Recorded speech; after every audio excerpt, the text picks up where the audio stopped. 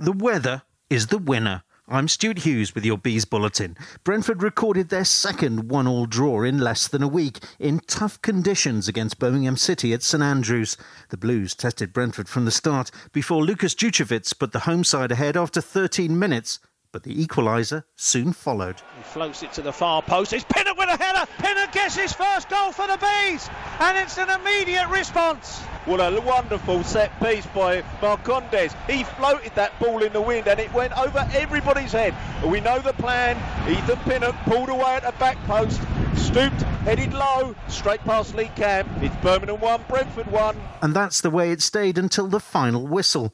Mick Cabell was impressed by the new faces in the squad. I thought there was very good displays from Baptiste in the middle. I thought that Fosu came on and made a difference, and Drew Yearwood came on and gave us energy in the middle of the field. So there was 3 new boys in there today, and that's changing the team.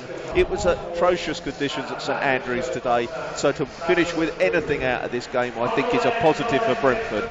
Thomas Frank admitted Brentford got off to a difficult start, but felt if there had been a winner, it should have been us. The first 10-15 minutes we didn't manage to control the game on the ball, but after that we had quite a good momentum and created some good chances that could have given us the lead.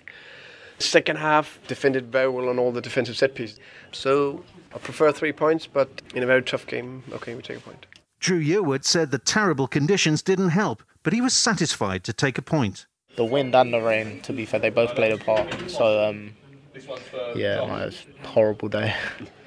Obviously, we want to win every game, and I feel today we got enough chances that we can maybe get the 3. But yeah, I think we should be happy with a point. Blackburn Rovers visit TW8 next Saturday with just 7 regular season games left to go at Griffin Park.